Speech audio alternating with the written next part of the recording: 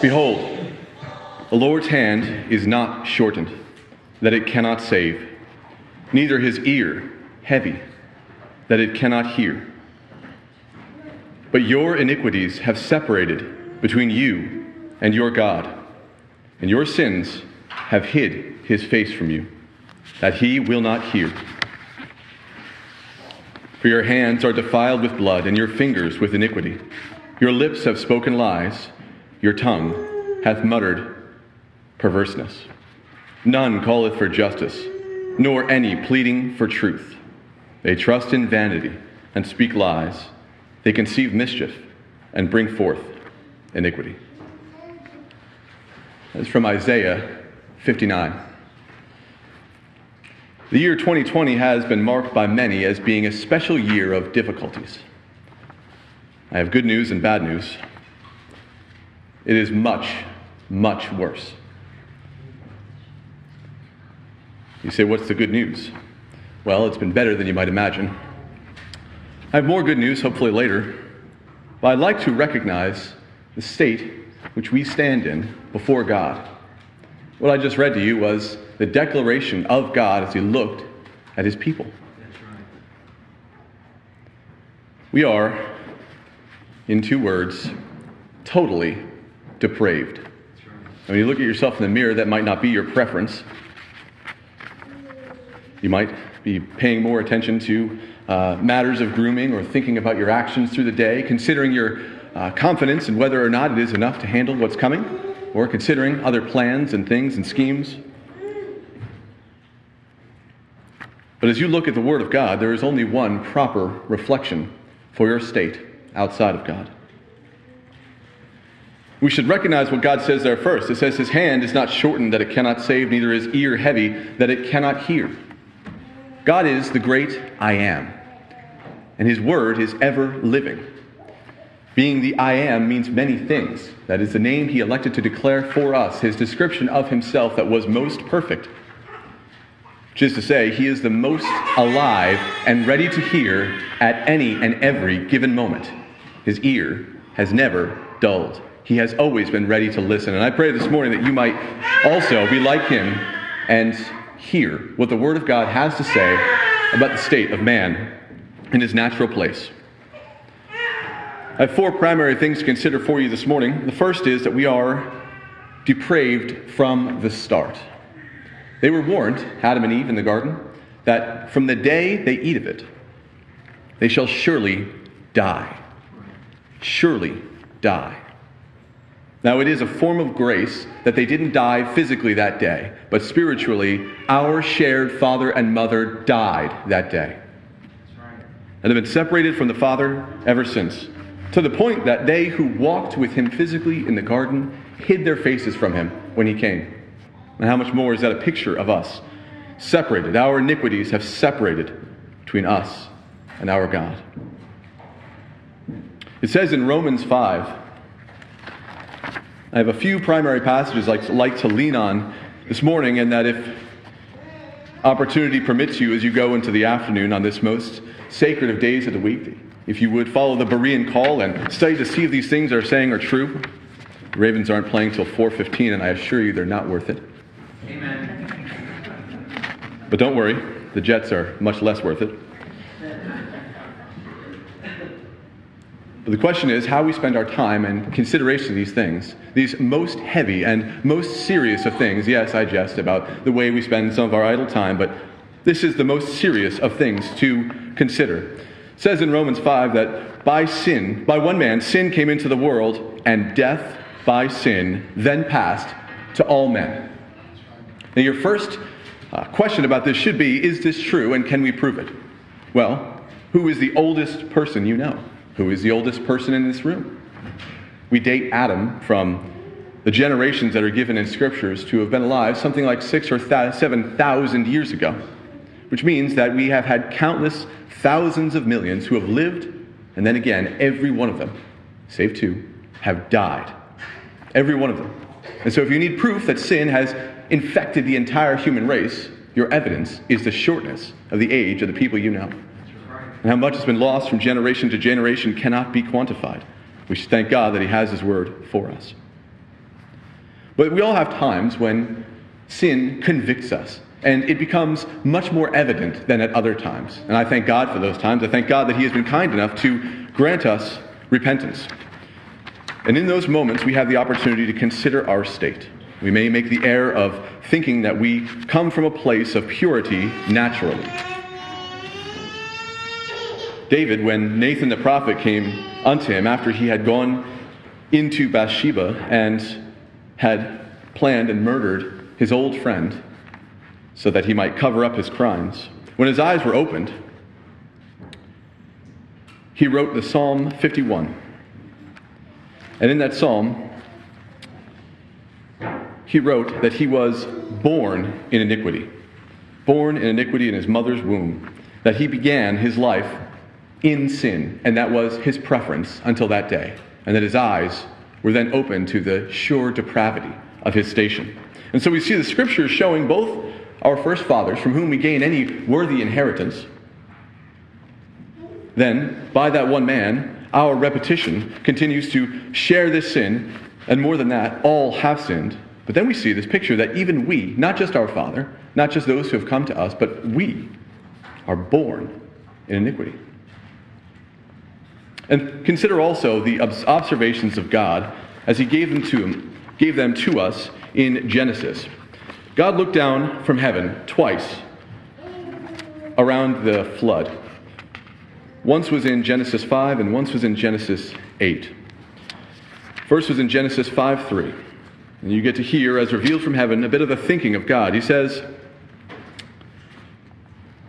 that He looked down from heaven. Sorry, it's Genesis 6. It says that it came to pass when men began to multiply on the face of the earth and daughters were born unto them, that the sons of God saw the daughters of men that they were fair, and they took them wives of all which they chose. And God said, My spirit shall not always strive with men, for that he is also flesh. Yet his days shall be 120 years. And this was shortly afterwards, after the fall. But he says here that man has, from his youth, all his thoughts have been perverted, and his imaginations have always been bent. And again, in chapter 8, he goes back to this, and he says, And the Lord smelled a sweet savor, talking about a sacrifice that was made by Noah after he had just destroyed the whole earth. And he said that he found the sacrifice acceptable, but he said in his heart, I will not again curse the ground anymore for man's sake, for the imagination of man's heart is evil from his youth. Neither will I again smite any more every living thing as I have done. While the earth remaineth, seed time and harvest, and cold and heat, summer and winter, and day and night shall not cease. So we have this picture that God shows of us and him. And there's a particular distinction which we should all take great comfort in. The distinction starts with us. It says that the imagination of our heart is evil from our youth. Neither, however, will he smite any more anything living. So we continue to pursue evil from the very time of our youth. All of our imaginations of our heart are often and always in idleness and in pursuit of either things that are from the outside may not seem so, but are violent and would desire to take and to steal and to rob and to cheat, starting with robbing God of his glory, which we'll get to that hopefully in a moment. But it says here that the opposite of that is that God, knowing full well the depravity of man, the destruction that we will reap upon his glory, his creation, and each other, it says that he declares here for us, will not curse the ground again. He will not kill everything as he has done, but also that while the earth remained, that we should have seed time and harvest and heat and summer and and cold and heat and summer and winter and day and night shall not cease. Now, there are things we take for granted, but that we really shouldn't take for granted. For if the picture painted of us is quite so bleak, then we had better have a hope that it's something greater than us. And yet, as the seasons change, we have the opportunity to look outside once again. As we move, we felt it this week, and most especially last night as we came into this morning, how it was much cooler out than it had been in recent weeks. Now we're going to have another heat wave, presumably, before the fall comes in with all its force. But we can see again that promise of God has not changed. There's many things we don't understand about how the earth works, but God promised that winter would always come, that summer would always come, that seed time and a harvest would always come, and that this is proof of his steadfast, unchangeable mercy towards us. Because again, he said that he would always stay his hand from our depravity. But the problem is not just something that started in the beginning and existed for a time, even in a distant past, in Adam and Eve, or in our distant past, in our youth. But Jesus said, when talking about the things that men do, he gave us their source. Talking in Matthew 15, he had just said to them, "They be blind leaders of the blind, and if the blind lead the blind, both shall fall into the ditch." Then answered Peter and said unto him, "Declare unto us this parable." He said, "Are you also yet without understanding? Do ye not understand that whatsoever enter into the body goeth into the belly, and is cast out into the draught? But those things which proceed out of the mouth come forth from the heart, and they defile the man. For out of the heart proceedeth evil thoughts, murders, adulteries, fornications, thefts, false witness, blasphemies. These are the things which defile a man. But he with unwashen hands defileth not a man." And so the present living source of trouble for man, the source of his sin right now, is the heart. And so we were not just depraved from the start, we are presently depraved from the heart. And tragically, this remains true. All around us we can see evidence of it, but the concentration here is that all of us have a heart.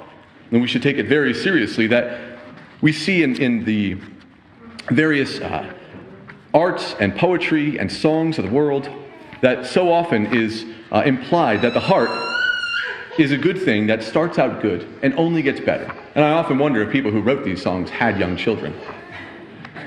Because I don't think they could possibly have come to that conclusion if that's the case. But in Jeremiah, he says, "The heart is deceitful above all things and desperately wicked. Who can know it?" Who can know it? And if the heart is the source of the life that comes out of our body, both in the form of words and in other things, then what a tragic state we are in. But it doesn't just start with the heart. It reaches to the whole person. In Psalm 39, it says that we are at best, at our very best, at the very pinnacle of who we could possibly be, vanity. And that word is taken on many contexts in our modern day, but vanity simply means emptiness, frou-frou, the things of the world which are going to pass quickly. We have some quick examples of these things that get thrown in the fire and disappear, and then you have fashions and trends, and think about things like bell-bottoms, right? It's a perfect example of vanity. And that's what we are at our very best. We look around and we say, but what about the good we can do? What about the good we have done? The Bible declares it is at best vanity. It gets worse than that, though. In the Psalms, there's one psalm that's actually two psalms. There is a single psalm that I'm aware of that is repeated in the Bible. Psalm 14 and Psalm 53 are duplicates of each other. They're not long.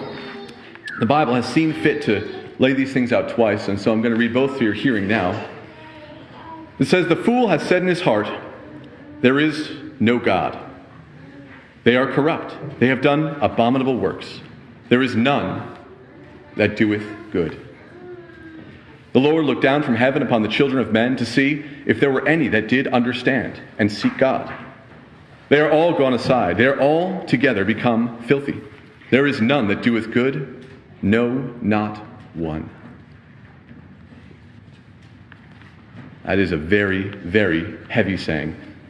There is none that doeth good, no, not one. Have all the workers of iniquity no knowledge, who eat up my people as they eat bread, and call not upon the Lord? There were they in great fear, for God is in the generations of the righteous. He has shamed the counsel of the poor, because the Lord is his refuge. Oh, that the salvation of Israel were come out of Zion, when the Lord bringeth back the captivity of his people. Jacob shall rejoice, and Israel shall be glad. And again, Psalm 53. "The fool hath said in his heart, there is no God. Corrupt are they, and have done abominable iniquity. And there is none that doeth good. God looked down from heaven upon the children of men to see if there were any that did understand, any that did seek God. Every one of them is gone back. They are altogether become filthy. There is none that doeth good, no, not one. Have the workers of iniquity no knowledge, who eat up my people as they eat bread? They have not called upon God. There were they in great fear, where no fear was. For God hath scattered the bones of him that encampeth against thee. Thou hast put them to shame, because God hath despised them. Oh, that the salvation of Israel were come out of Zion. When God bringeth back the captivity of his people, Jacob shall rejoice, and Israel shall be glad. We should notice the theme of the psalm, that it starts out absolutely horrible for all of us, for every single one of us. This is the great horror story of human existence, that there is none good, no, not one. That saying is repeated twice in the Old Testament and then again in the New Testament. 3 times it's said. It's a thing that should be given extra consideration, for when the Bible repeats things, they are of utmost importance. And when it's repeated 3 times, it's especially important. God is referred to as holy, holy, holy, his chief attribute. There's no other attribute that's described in such a way, and that form of description is one that we don't necessarily use in our parlance. Sometimes we do. I mean, something was very, very tasty, you might say. You might repeat it for emphasis, but in the Hebrew and in their culture, it was very important if you were to repeat something. And so this being repeated, not just twice in the Old Testament, but again in the New, ought to reveal to us that this is of utmost importance, and we should stop and look at it. But the tenet here the psalm here doesn't just stop at that point. And if it did, beloved, God would be righteous and right. If he stopped and said, there is none that doeth good, no, not one, and that was the end of the story, he would be right. And we should praise him for his justice, for his goodness. We should recognize just how great he is. And yet, it goes on. And he says, oh, that the salvation of Israel were come out of Zion. When God bringeth back the captivity of his people, Jacob shall rejoice, and Israel shall be glad. That is our hope, our most steadfast hope, that he should draw us back and have any concern for us in our absolutely depraved state. But what was the end of these actions? It says that we were dead in sin. Again in Romans it says, all have sinned and come short of the glory of God. All have sinned and come short of the glory of God. Now, the statement, come short of the glory of God, might at first seem to be just a passing addition to that statement. But, beloved, it is the culmination. It is the very thing that is so bad about our sin, so bad about our depravity. God created the world to reveal his glory. And yet we, in his creation, being his creation, in our depravity, have come short of it. This speaks to God, and it is an assault upon his person, upon his goodness, upon his wisdom. It is a horror upon horrors. All have sinned and come short of the glory of God. And what is the net effect of sin? What is the net effect of sin? You might say for a season that something that is stolen is good for a little while. Even the Bible says that stolen bread is sweet for a season. But in the end, the payment must come due. It says of us who were dead in trespasses and sins. The wages of sin, the necessary payment, is death. And it wasn't just Adam. And it wasn't just us in some distant past as children. And it wasn't just our neighbors. But it's us. We are they who were dead in sin, necessarily. And rightly and righteously, the righteous judgment of God should make us dead in sin. And even Jesus says, speaking of those who don't hear his voice, he says they cannot believe, as though it was impossible. That's right. I'd implore you to consider the state of Lazarus. I won't read the whole passage now. I've been bouncing around the scriptures quite a bit, and if you even tried to do as I recommended, to stick to a certain passage this afternoon and consider whether these things are so, you might have to ask for my notes to know exactly where we went, right? But the reason for that, beloved, is because it is all through the Bible. It isn't something that you need to make up and then look for an explanation of it. But Jesus, when he went to go to Lazarus after he died, they encouraged him to go quickly. They said, come, he's sick. And he waited, and then they told him. And he told them before they did. They didn't realize that he was speaking in euphemism, saying that he sleeps, knowing that he was dead. But the reason he allowed his friend to die, and even you might say ordained that his friend should die, is that you should all know exactly how Christ operates in the face of death when it comes to his beloved. He traveled then for days. And by the time he got there, they came out and they said, if you were here, he would be alive today. And he said, but I know, this is Mary speaking, I know that we'll see him again in the resurrection. What great faith.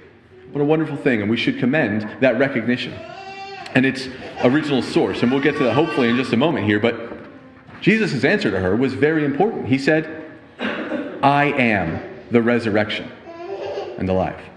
See, we value our life here below, and many of us might desire that it had continued indefinitely. And in some ways, we value it too much, and certain elements of it too much. But we know, all of us, that we are going to die. As I said, we have the evidence of the shortness of the oldest generation around us. But Jesus came and continued, and he came to the grave, and Lazarus was so dead that they said that he stinks. He would definitely smell by this point, 3 or 4 days decomposing. Now, this wasn't just some sudden death and resuscitation. No, this is a very, very bad case of death. His body was rotted and ruined. Now, beloved, I have good and bad news for you again. That is exactly our spiritual state. Ruined. Impossible to resuscitate. It isn't something that you're going to go out and just enjoy a hearty or good or right time, and then your spirit will come back and be better. The inward man is dead because of sin. And yet Jesus walked up to that grave and he spake. His words are very, very important. I've heard it said that it's important that he was very specific, because he said, Lazarus, come forth. And the dead arose and walked. This is a great comfort to us, and I think that God's power is such that if he had just said, come forth to the dead, the entire graveyard would have had to rise up and answer. For Jesus is the very fountain of life. But Jesus talks about this, and what a great comfort it is. But Jesus talks about this and how it happens. In John 6, Jesus says some things that I hope you all don't react the same way that his crowd did that day, because those that were with him, after this conversation, many left. Many even of his disciples, not of the 12, but many who had been traveling with him for a while and desired to hear of what he had to say. He was unfolding for them the truth. The truth that, well, we should recognize starting with every meal that we have. One of the reasons we give thanks at every meal is because without it, you will die. Right? I wouldn't recommend testing it for too many days in a row, but if you did, that's what would happen. If you simply did not eat for a short period of time, despite all the manifest strength you might have, you might be in the full strength of your youth, and you go 3 days and you will feel on the very edge of death. And you go a month and you will be dead, and you will stink. Right? Jesus was revealing to them that that was a picture of the very life that comes from the Father, that life that we rejected in our sin, that separation that we put between ourselves and him forever. He would again say to them, when they said that God had given them bread from heaven to eat, he said, verily I say to you, Moses gave you not that bread from heaven, but my Father giveth you the true bread from heaven, for the bread of God is he which cometh down from heaven, and giveth life unto the world. Now again, beloved, he is assuming you are in desperate need of life. You have no life if he does not come. And this is he who gave you life in the first place, who animated your person, who the very breath that's in your nostrils today was first blown into your first father's nose by the mouth of God.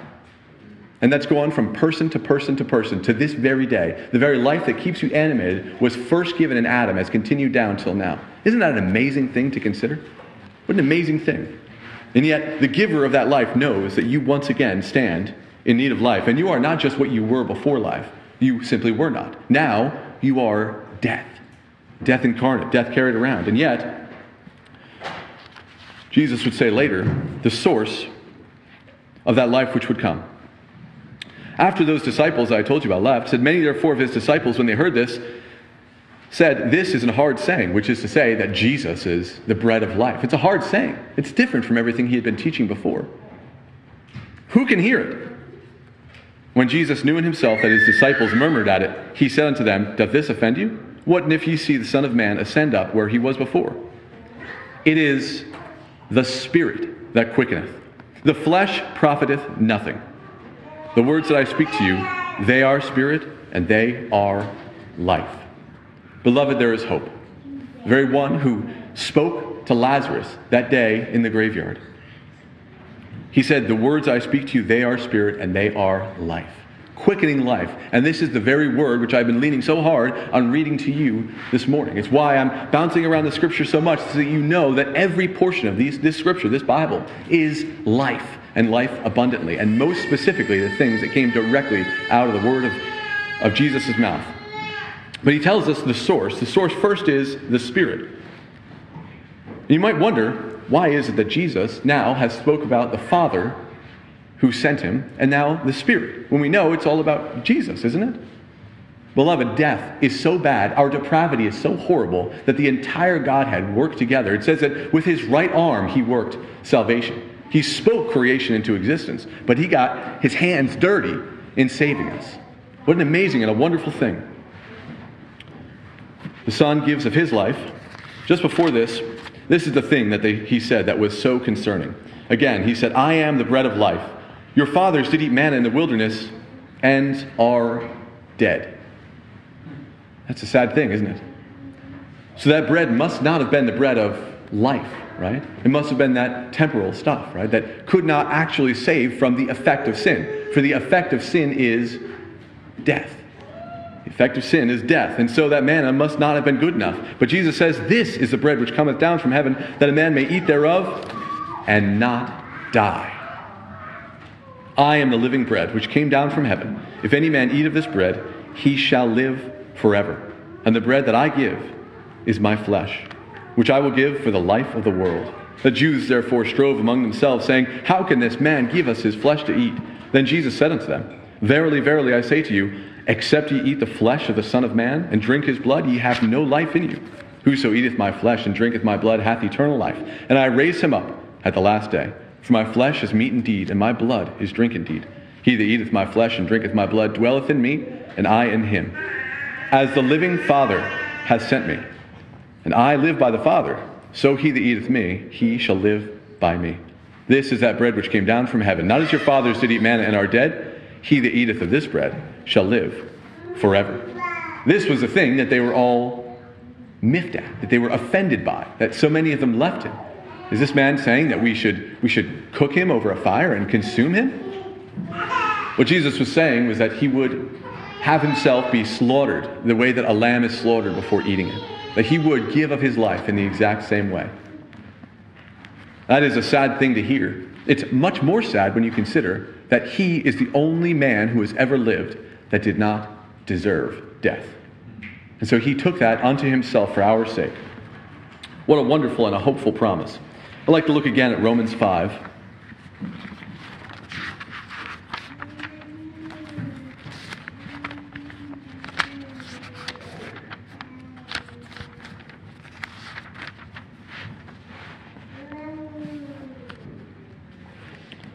Because the question is, if you are so totally depraved, if you are so dead, if you are so unprofitable, if the whole of your life is nothing but vanity, why should it be any different? What hope is there? What reason should there be for change?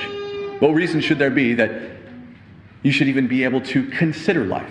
I think that when Lazarus was in the grave, there was nothing he could do. There was nothing he could say. There was no doctor he could go to alter his state. He was not. And so likewise, you were not. And yet, but, in Romans 5, verse 8, it says, but God commendeth his love toward us, in that, while we were yet sinners, Christ died for us. He didn't die for us just before we were sinners. He didn't die for us after we stopped sinning. He died for us when we were yet sinners. How great is this God? Much more then, being now justified by his blood, we shall be saved from wrath through him. Now, anyone who doesn't think that the God of the Old Testament and the God of the New Testament are the same doesn't read the Bible. It says, we shall be saved from wrath. Whose wrath? God's. Because the assault upon his glory is a thing which rightly and justice cries out for answer to.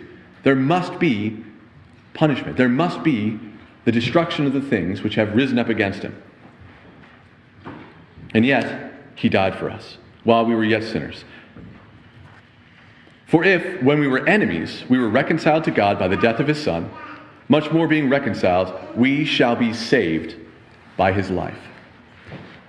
What a hopeful thing, beloved, that we are not to be saved by our life, but as he said, that he is the bread of life, that we shall be saved much more by his life, not just by his death, but by his resurrection, which should come after.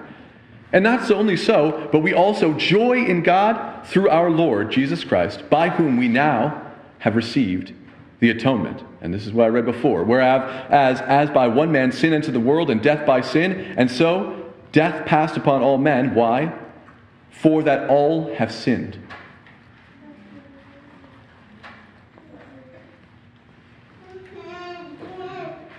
Therefore, I'm going to skip down to verse 18. Therefore, as by the offense of one judgment came upon all men to condemnation, even so, and here is your hope. Here is your hope. If you truly are convinced that you are unrighteousness, that your actions are as useless as the wind, that your goodness is as good as filthy rags, which I always find very hard to say, if you know exactly what that is, but the Scripture says it, and so it is the best description of all of our actions, the things we bring for him. If that is the case, and if we so stand in judgment, then what a wonderful hope to hear this. Even so, by the righteousness of one, the free gift came upon all men unto the justification of life. The justification of life. For you see, death also came with condemnation. So it is fitting that the life we now are able to inhabit is called the life which is the justification of life. Whereas by one man's disobedience many were made sinners, so by the obedience of one shall many be made righteous. And what a hope. I'd like to remind you again of what we started with. It says that the Lord's hand was not shortened, that it cannot save, neither is ear heavy, that it cannot hear, but your iniquities have separated between you and your God. Oh, much worse than death, beloved, much worse than condemnation is separation from the Lord God Almighty. To no longer know, after having offended his glory, to no longer know his glory, to be kept afar from him, to no longer even be able to seek his face. That highest charge given to all Christians and all believers from the dawn of time, to seek his face, to no longer even be able to do that, to no longer have a hope of company with him. And yet it says at the end of that chapter, the Lord's answer to that was, "As for me, this is my covenant with them, saith the Lord.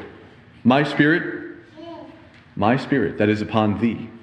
Does that sound familiar? That the Spirit, it is the Spirit that quickeneth, the Scriptures say. My spirit that is upon thee, and my words which I have put in your mouth, shall not depart out of thy mouth.